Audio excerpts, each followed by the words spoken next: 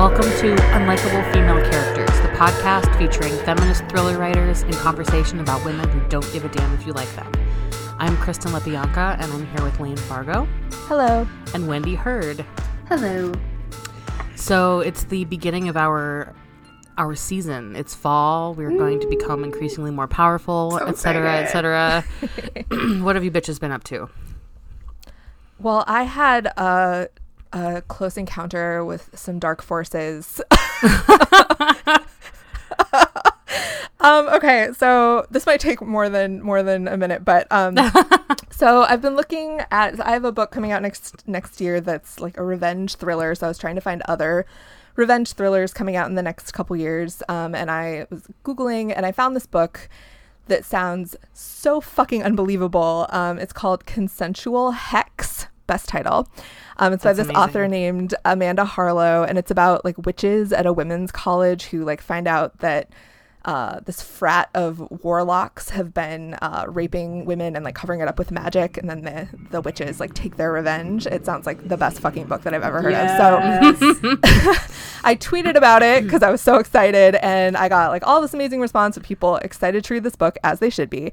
And then last night I was about to go to bed, and I was like checking Twitter one last time, as you should not, but I always do. And I saw that someone else had retweeted my tweet about this book, and it was Ann Coulter. Oh no. She was referencing Haven Monahan, which is like this. I had to Google it. I didn't know what it was, but it's like this story of campus rape that was like debunked. Like it didn't actually. It was like she made it up. The girl made it up. They love like, those stories. They just fucking love those ones. They love, they'll like find the one where the person made it up. And, out of like 20,000, and they'll be like, that one, we knew it. Yeah. So I like saw that, and I just kind of freaked out because I was like, holy shit, like what the fuck? So I very aggressively blocked Ann Coulter and like every person who had interacted with her tweet, and it did not spiral into like some sort of horrible right-wing pile-on, but well, that's good. Yeah, I was like, holy shit. Wow. I'm so curious weird. Though, how did Ann Coulter come across your tweet? Right. Yes, like, that's what I don't understand. Very mysterious. Yeah, very mysterious. There was nothing in like the body of your text that would be searchable. Like I have no idea. No, yeah, dark forces at work, truly. But everything's fine now, and everyone should look for Consensual Hex by Amanda Harlow, which is coming from Grand Central Publishing next fall. And it's a good title, too. Yeah, it sounds Such fantastic. Anyway, so I survived my encounter with the dark forces. What are you guys up to? I would like to talk about the Downton Abbey movie, which at the time of this recording, it just came out this past weekend. And of course, I saw it already. Do you watch the show? Did you watch the show? I watched the first couple seasons and then I stopped, but I did like what I saw. So yeah, I should catch up. It has a lot of fantastic, unlikable women on it. Mm-hmm. There's actually a lot, and it's really well done. And the movie was a delight, of course, but most interestingly about it, the movie is #1 from this weekend. This little movie that went up against like Rambo and Brad Pitt pretending to be an astronaut. Like people came out to go see this movie instead, and I love it. I love that so much. I'm so glad for them, and I'm glad that I'm glad and surprised, but also not surprised that like Hollywood underestimated what women would like to spend their money on. Or the movie going power. So I think that's really cool. And if you have not seen the movie, you should see it because it's great. I mean, I'm a little mad that it beat the greatest movie of this or any year, Hustlers. Which we should do a whole episode on. It's just Jennifer Lopez's butt, isn't it? Just say it. That's all it is for you. No, it's amazing. No, it's amazing. There's I haven't seen a lot of amazing characters. So many unlikable female characters. We could do a whole episode on it for sure. We really could. I want to see it. Just because it's only about Jennifer Lopez's butt to you, Wendy, doesn't mean that's it for the rest of us. Come for the butt, stay for the surprising character development. There you go. Exactly. Well, okay, so let's kick off this October right and talk about feminist horror. We should have like a sound effect that goes in after that. Okay, I'll do that later. Great.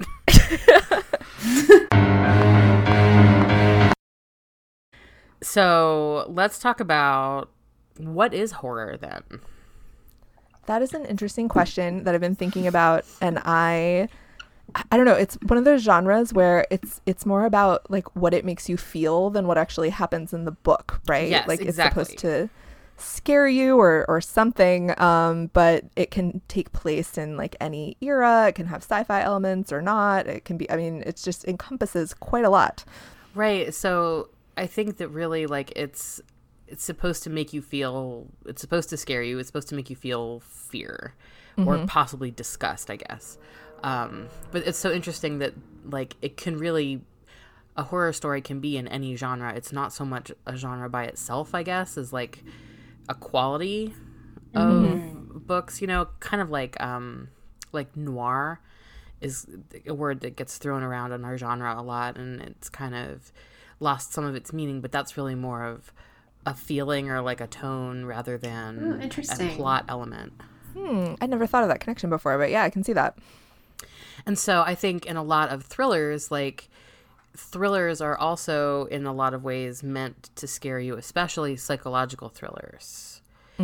So it's sort of interesting to think about like what makes something horror or psychological horror versus a thriller. Like you don't necessarily have to be scared while reading a thriller, but you certainly can be. Yeah, I think of thrillers, it's more like you're disturbed or you have a sense of unease, but you're not actually scared. It's more like that gripping, like I can't take deep breaths because I'm like tense sort of feeling. Well, I think like based on the definition, a thriller is something where the main character is in danger.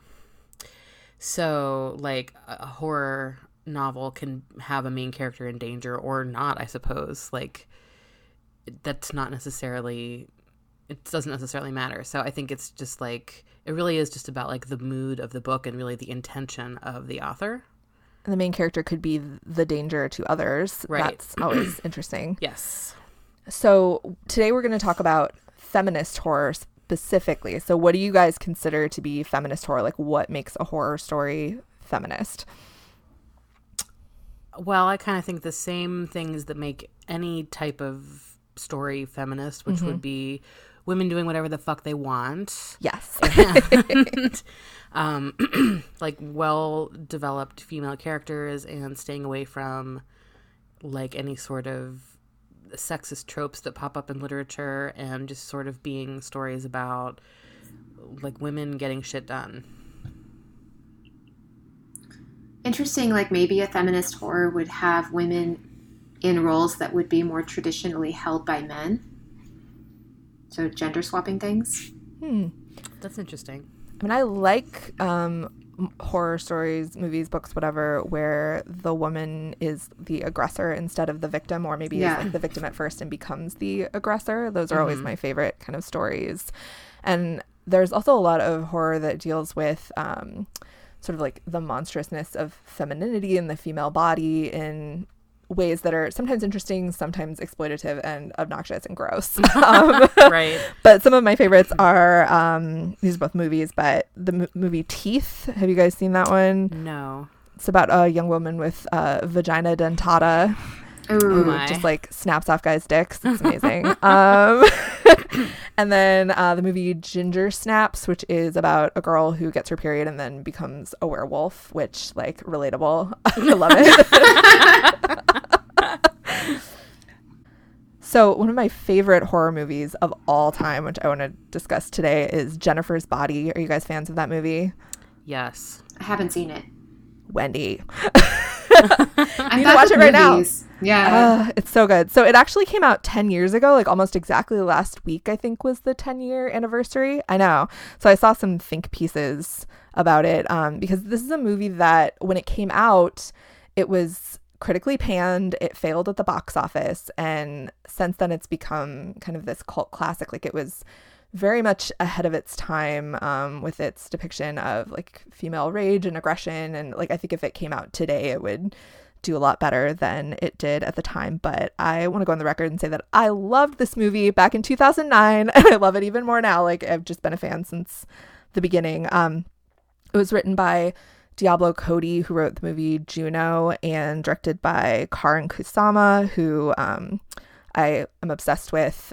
She also directed a really great horror movie called The Invitation, which I don't know if you guys have seen. It's on Netflix. It's I love Juno, though. Juno's one of my favorite. Yeah, Karin Kusama as a director is like, she just gets tension so well. She's my like fantasy director for Temper. Like, whenever people ask me that, I'm like, call me Karin. So obsessed. Yes, the movie is about the main character, Jennifer, played by Megan Fox, is a high school cheerleader, and she's kidnapped and sacrificed by this devil worshipping emo band, except that the ritual that they're trying to do goes wrong because they were supposed to use a virgin, and Jennifer is not a virgin. In fact, she says she's not even a backdoor virgin anymore, so they really picked the wrong girl. And after this ritual goes wrong, she comes back to her small town with a thirst for the flesh of men. Basically, like, she has to kill and eat boys to keep her beauty and vitality, and it's amazing. It's just like, she's starts out as the victim. You know, these guys kidnap her, they kill her, they all this stuff, and then and it's very much filmed in a way that is reminiscent of, like, they don't sexually assault her, but it's supposed to kind of feel like that, like the whole circumstance around it. It's definitely an allegory for that. And then she becomes a predator, like, essentially. There are all these shots of her looking all like animalistic with blood all over her, and like, she's terrifying. It's I just love it so much. And when it came out, it was just marketed so poorly. Like, they tried to market this movie to like the teenage boys who want to fuck Megan Fox, right? Like, not gonna work. No. It's not gonna work. And then like all these boys probably saw this movie and were just like terrified. Which I, kind of love that also, but it did not do well at the box office because of that. Because I think a lot of people who would have liked it didn't go see it because it looked like, the way that it was marketed just did not make it look good. Yeah, I haven't seen that movie in forever, and you make me want to rewatch it this month for sure. Yeah, I just rewatched it last week, actually, the day that I turned in my manuscript to my editor. I was like, I want to watch a movie that I love, and then I picked that one out, and then I was like, oh, well, we got to talk about this on the podcast because this is perfect. Right. It looks so good. I'm looking at it right now. I'm like, oh, yes. It has a really great depiction of female friendship too. Like, Amanda Seyfried plays her best friend, and who kind of like starts to figure out that she's a demon feeding on boys and doesn't know what to do. But their relationship is really interesting. Like, they love each other. They've been friends since they were little kids, but there's all of that like jealousy and anger and some sexual attraction between them. Like, this movie is kind of gay also, like, if I didn't mention that before. It's the best. Everyone watch it. Love it. I mean, since you like it, I just assumed it might be kind of gay. Yeah, that's a good bet. Yeah. Okay, well, I would like to tell you about some books that I think fall into this category of feminist horror. And as you were talking about Jennifer's Body, I just remembered another one that I hadn't even thought of earlier. But have either of you read Megan Abbott's Give Me Your Hand? Mm-hmm. Oh, God, I love that book. I love it, too. I think that kind of qualifies. It's, like, so, like, reading that book was, like, actually sort of unpleasant because it's so tense.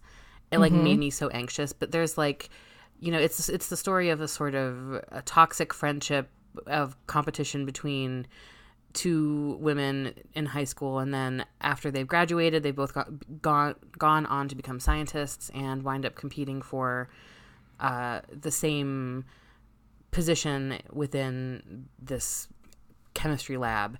And there is, like, I'm thinking specifically of a very memorable scene in the lab. That I think I know what you're talking about. And I just feel like this book is, Megan Abbott is like a crime fiction author for sure. Like, that's really where you'll find her books in the bookstore. If you go and look, she'll be in mystery, but I really think that the way that she kind of writes these like tense and increasingly escalating violent rage-filled women, I think it definitely qualifies. Absolutely. Yeah. But one of my favorite books is Broken Monsters by Lauren Bukes. And this book is sort of like it's like a mystery crossed with horror. The crime that is being investigated in the beginning, there's been a body has been discovered, and it is the body of a young boy that's been cut in half and glued to the legs of a deer. Which sounds a little wild, I guess. But it's really compelling, and this book has a lot of elements of, like, there's real or imagined monsters and evil and a little bit supernatural and a little bit not. It's got a great female character. The lead detective on the case, Gabriella Versado, she's like a good, strong female character, and she has a daughter, Layla, who has a friendship with a classmate that's sort of, they get kind of involved in like a little bit of a revenge fantasy. So there's a lot of ladies kicking ass in this book, and it's so creepy. I love it. Like, it's just the kind of book that, like, when I read it, it gave me a book hangover for like 2 months. I was like, it's just like so vivid and evocative and scary, the things that Lauren Bukes has come up with to put in here. But Bambi, which is the name that the cops give to the corpse, is just the beginning, but it's very, very good.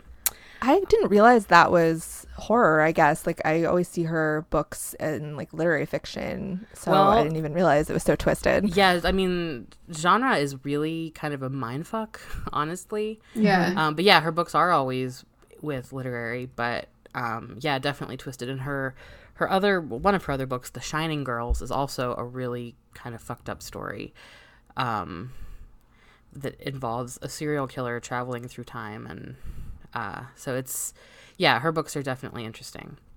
I would also like to chat about Baby Teeth. Yes. Oh, Pitch that Wars book horrified me. I mean, oh my God. It was so hard to read. Yes. It is like, yeah, like it's hard to read. It's so uncomfortable. So Baby Teeth is about a young mother, Suzette, who has a 7-year-old daughter who has not yet spoken a word. And no one really knows why, but Suzette kind of has this feeling that her daughter is actually an evil, sadistic bitch. And she's right. And it's just really, like, so interesting the way that the author, Zoya, is that her name? Zoya Stage? Yeah.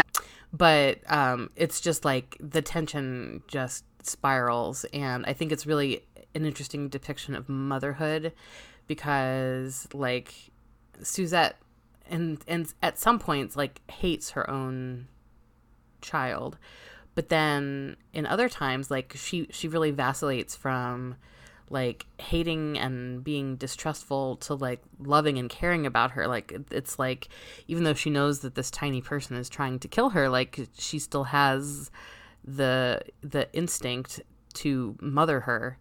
But yeah, I love it. And there's, you know, when what's the daughter's name? Hannah.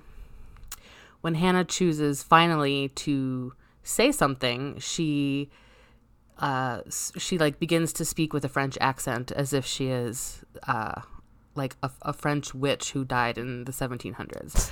Not creepy at all, right?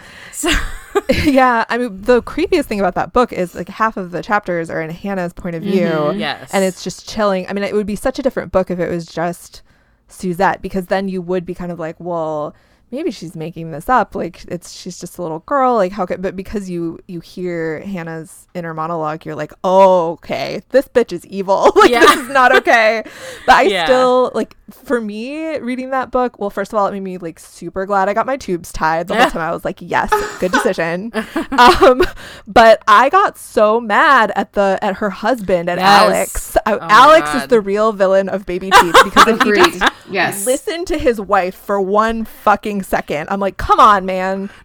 He's like, she's just so smart. Like, he's such an idiot. I mean, you see how like the little girl manipulates him, but I'm just like, there is no excuse for not believing your wife. Like, fuck you, man. No, he's not a good dude.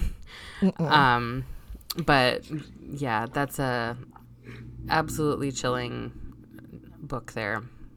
Yeah, it's so good. Yeah, love it. You know, as we're talking about these horror books, I'm thinking to myself, like, when I'm reading a thriller, the experience is that I'm running. Like, I'm running away from something, or I'm running to save something. When I'm reading a horror book, my experience is that I'm beholding something that horrifies me. You know, as you were saying that, I thought to myself, when you're reading a thriller, you're running, but when you're, like, reading a horror, you might be hiding. Mm-hmm.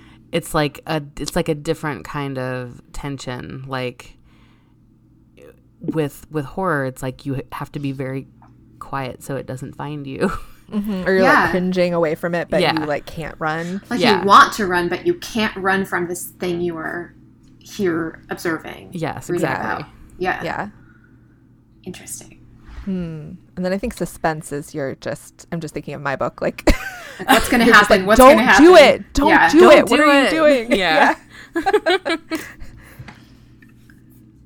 Well, and my last example that I would like to talk about is from the good old Time Machine. So Margaret Miller's The Beast in View, which is from the mid-50s. Margaret Miller, although I hate it when people talk about someone in relation to like who they're married to, but Margaret Miller was married to Ross MacDonald, who wrote the Lou Archer mystery series, which is a really one of the, like, you know, sort of spoken about in the same breath as Raymond Chandler in terms of shaping the private investigator genre. So those books are fantastic, but Margaret Miller's books are fantastic as well. And I think The Beast in View is, you know, a really kind of an early psychological suspense.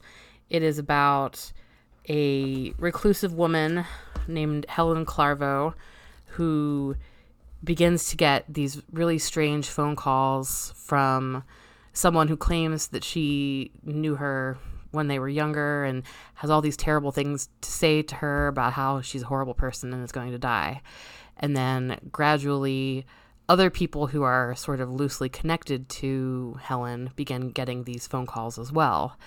And it really does an amazing job of tightening the suspense with each page. It's a tiny book, and it is so suspenseful. I actually reread it this afternoon, like in about an hour. It's pretty short, but like this book has made such an impact on me, and it has some really chilling passages and a twist at the end that, like, I mean, now we expect there to be a big old twist at the end of our books.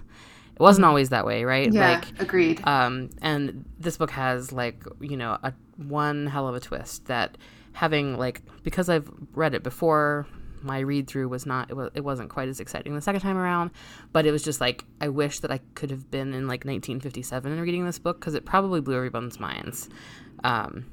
The way that this kind of twists around, like what winds up being true. Like, it turns out that Helen has like a friend that they had a falling out a long time ago.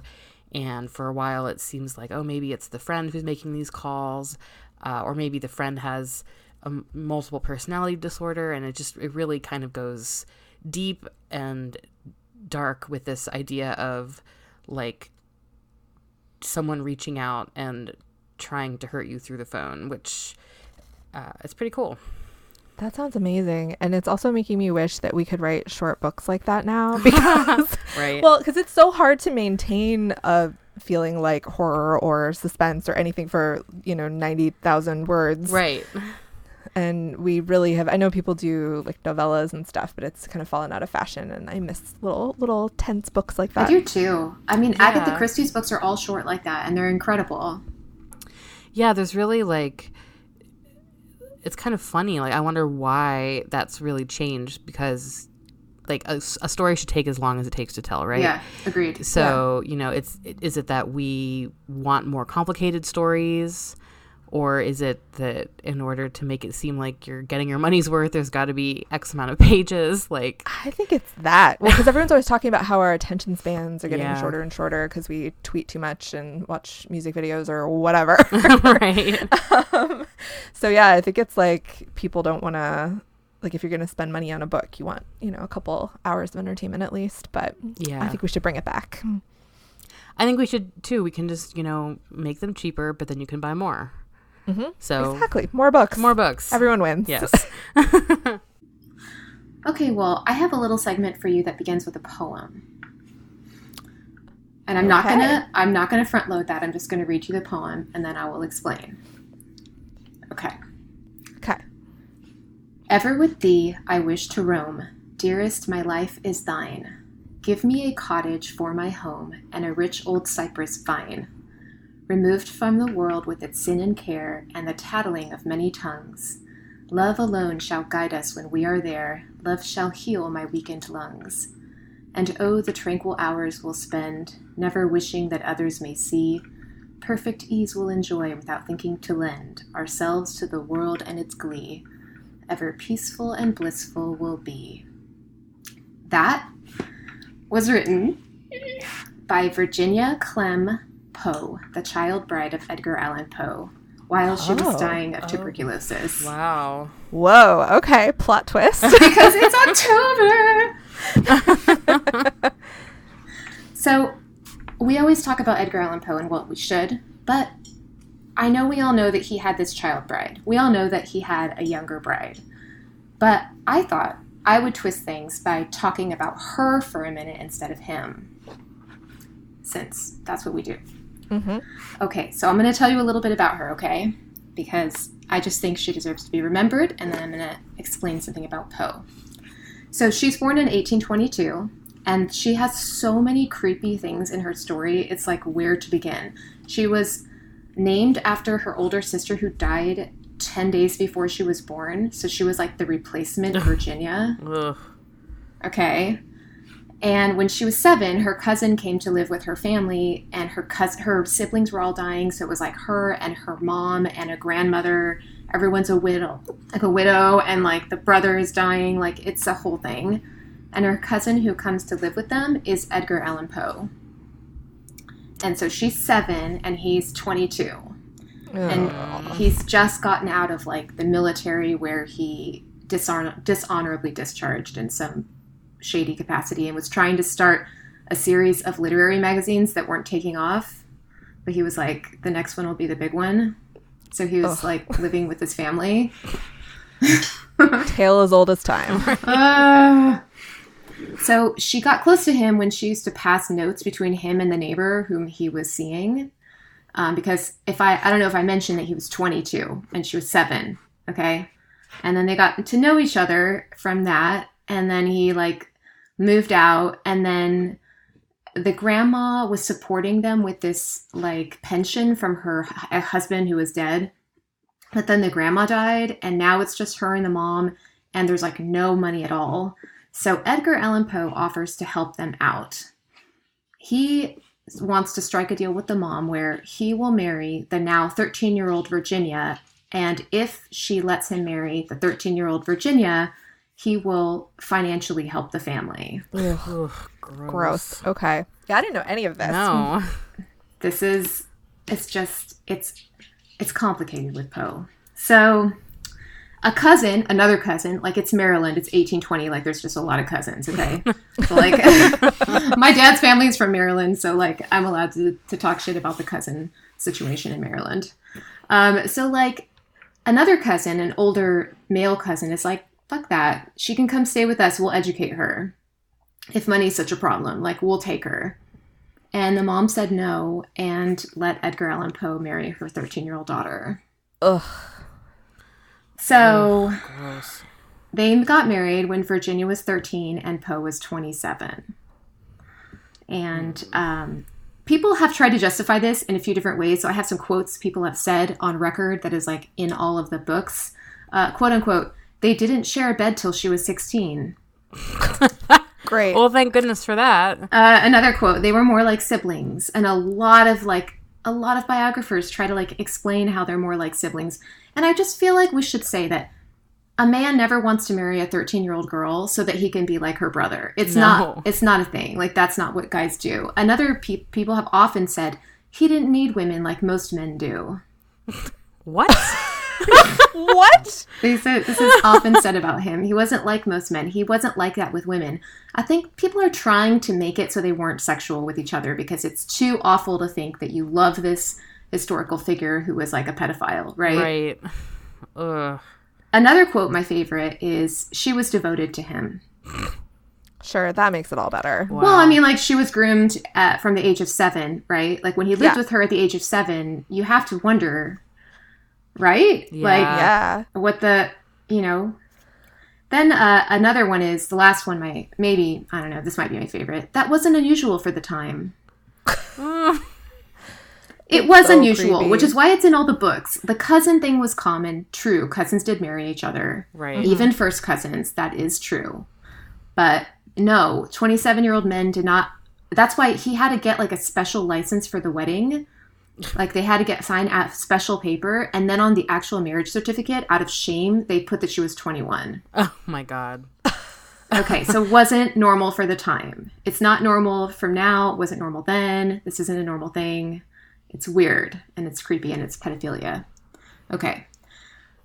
And in 1842, when she's now 20, she's been married for 7 fucking years, she's playing the piano, and she started coughing. And a fountain of blood erupts from her mouth and onto the piano. Poe described it like a blood vessel had burst inside her throat. And it turned out that she had consumption or tuberculosis, the same disease that had taken Poe's mother when he was only 2. So she lived for 5 more years, and she died in the cottage they shared in the Bronx, what is now the Bronx. It was really small, little tiny cottage. It's actually been relocated somewhere. It's like a little tiny clapboard structure. It's funny, probably about the same size as my house in LA. And then a year after her death, Poe writes to a friend that he's experienced the greatest evil a man can suffer when he says, quote, "A wife whom I loved as no man had ever loved before had fallen ill." And then if you go into his poetry he wrote after her death, it's all, I want to read you a couple things from his poetry from after her death that like just... what the hell? Like, okay, so this is from Annabel Lee, which is actually quoted in the epigraph of my book, Hunting Annabelle, and is what Annabelle is named after. But he writes, "I was a child and she was a child in this kingdom by the sea, for we loved with a love that was more than love, I and my Annabel Lee." And there's another part of the poem in Annabel Lee where he talks about chilling and killing his Annabel Lee about tuberculosis. But that whole "I was a child and she was a child" thing... No, dude. Nope. No. It's so creepy. It's so Michael Jackson. It's so not okay. Yeah. So just like a little bit of like a, what's that thing at the end of the book? The epilogue? I'm an author. Okay, check this out. This is a quote I found on Wikipedia where I was like, wait, what? In 1875, the same year in which her husband's body was reburied. Okay. The cemetery in which she lay was destroyed and her remains almost forgotten. An early Poe biographer, this is the "he didn't like girls like that" biographer, gathered the bones and stored them in a box he hid under his bed. What? Why are men? Why? Ugh. I don't know what to say. No. So you just like found all this on the internet for fun. I love you. But, so I've always had this complicated relationship with Poe because of this, the obvious. I love Edgar Allan Poe's work, but the more you read, it just makes it hard. It's a true difficulty with us and our historical male author figures. And present day male author figures. And male just author all of the men. Yeah. Heavy. Because all the ones who seem like cool and not creepy, you just are always a little like waiting. I know. It's like, oh no, who's going to be next? Who are we going to have to cancel next? It's like, yeah, it's upsetting. Yeah. You just never know. And I mean, I'm glad that we are canceling those who need to be canceled, of course. It's just very like discouraging that you can't safely believe that any man is above being a total asshole. Yeah. I had a really delightful moment with my partner Jeff over this, because I was like, let me read you this poem. Guess who wrote it? You know, me. And I was like going through this with him, and he was like, God, why does it seem like all these men are just, why does it seem like they're all awful? I was like, now you're starting to get it. Now you're catching on. Yeah, like, welcome to our world, right. buddy. Welcome. Enjoy. Wait, so Wendy, have you read the new Poe anthology? We were going to talk about that, right? I've not read it yet, and I'm so excited. So the reason I wanted to say this was like, look, it's complicated with Poe, but you know what it's not complicated with? It's not complicated with His Hideous Heart, which is an awesome new retelling, reimagined Poe anthology edited by Dahlia Adler that has all these really interesting authors contributing to it, and it's reimaginings of all these really famous Poe stories. It's 13 of Poe's most famous stories and The Raven, and The Raven has been retold by Amanda Lovelace, who's one of our favorite poets. Awesome. Yeah, I need to read that. Well, you sent us some pictures of The Raven, and she like did blackout poetry with it, right? That's so freaking cool. It's really awesome. Yeah, and there's stories in here by some really interesting, just really diverse group of authors, you know, men, women, there's LGBT representation in here, people from all over the place. I mean, it's just great. I love Dahlia Adler's story in this collection so much. Lygia, I think it's called. It's like, I think it's so awesome because it is queer and it is modern, but it has this detached Poe-like quality about it. Yeah, that I just think she nails so hard. I have a few favorites. I mean, I did like The Glittering Death by Caleb Roehrig a lot. Like, there were just a lot. There's a lot to love in here. And they're young. They're like YA. They're like very young and like very, very pacey and quickly readable. They're awesome. And there's a bunch of different genres here too. Like, there's some that are, I really liked the one based on The Purloined Letter. A Drop of Stolen Ink by Emily Lloyd Jones, which is kind of a futuristic dystopian techno thriller type of thing. Cool. And it's really, really cool. Did you read Tiffany Jackson's piece in here? Yes. Oh my God. The Cask of Amontillado. Yes. Yes. Fantastic. So awesome. And I went right to Night Tide because I really by Tessa Gratton, because I really wanted to, because I love Annabelle Lee so much. And it was awesome. They're just all great. It's a really awesome anthology. And it's really cool, too, because it has the stories that were the inspiration also in this volume. Like, in the back, the entire text of all the stories is there. So if you wanted to, like, see how exactly they did that, which is really cool, I think, because, like, given that it's a young adult title, like, it's possible that young adult readers might not be coming across Poe stories in English class anymore. You know, I don't know what the kids are being taught these days. But just being able to, like, see the original material and then what the new authors did with it, like, I feel like that gives you an even more complete picture. That makes me even more excited to read it, because a lot of these Poe stories, I either have never read them or read them, you know, like over a decade ago, so I don't remember them. So having them there, that would be cool. Yeah. The idea that it's YA is so cool, because that's when I started reading Poe, you know, and I would have loved this book. Oh, yeah, like, it's awesome. The whole concept of, like, reclaiming things by, like, creepy dead white guys. Like, let's just take them back and make them queer. Yeah, it's good stuff. Yeah, I mean, I have a really complicated, emotions about Poe because I just love his work so much, and the tuberculosis connection. Like my grandmother was orphaned by tuberculosis, and it's something that's like sat very heavily on my family, and so just that, like, there's a lot of things I have always loved about Poe's work. So it's very cool and exciting to see that it was being reimagined, and I could enjoy a new version of it in a not conflicted way. Yes, it is fantastic. Well, I hope everyone enjoyed our first spooky October episode. As we mentioned before, we're doing, like, the whole month is Halloween because that's how we roll. Yep. So in 2 weeks, we will have an episode on all things witchy. We're going to talk about kind of the archetype of the witch as an unlikable female character and some of our favorite books and movies and stuff featuring witches. And then for our final October episode, we have a very special guest. Wendy, do you want to tell the people about our guest?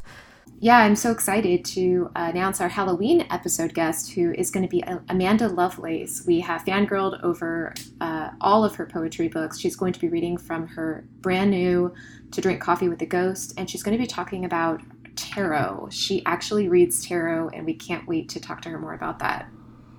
Yay! So excited. So cool. Do you think we'll be able to be cool? I don't know. I mean, I'm not cool at all, so I won't be able to be cool. I don't know about you all, but she's like young and hip and cool. There's no way we're going to be cool. She's going to be cooler than all of us, and that's fine. Okay. That's fine. I mean, whatever. It's good.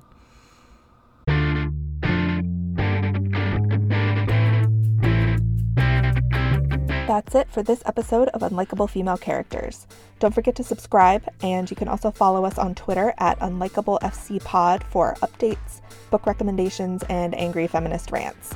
Our website is unlikablefemalecharacters.com, and we're also on Instagram at UnlikableFemaleCharacters. Thanks for listening.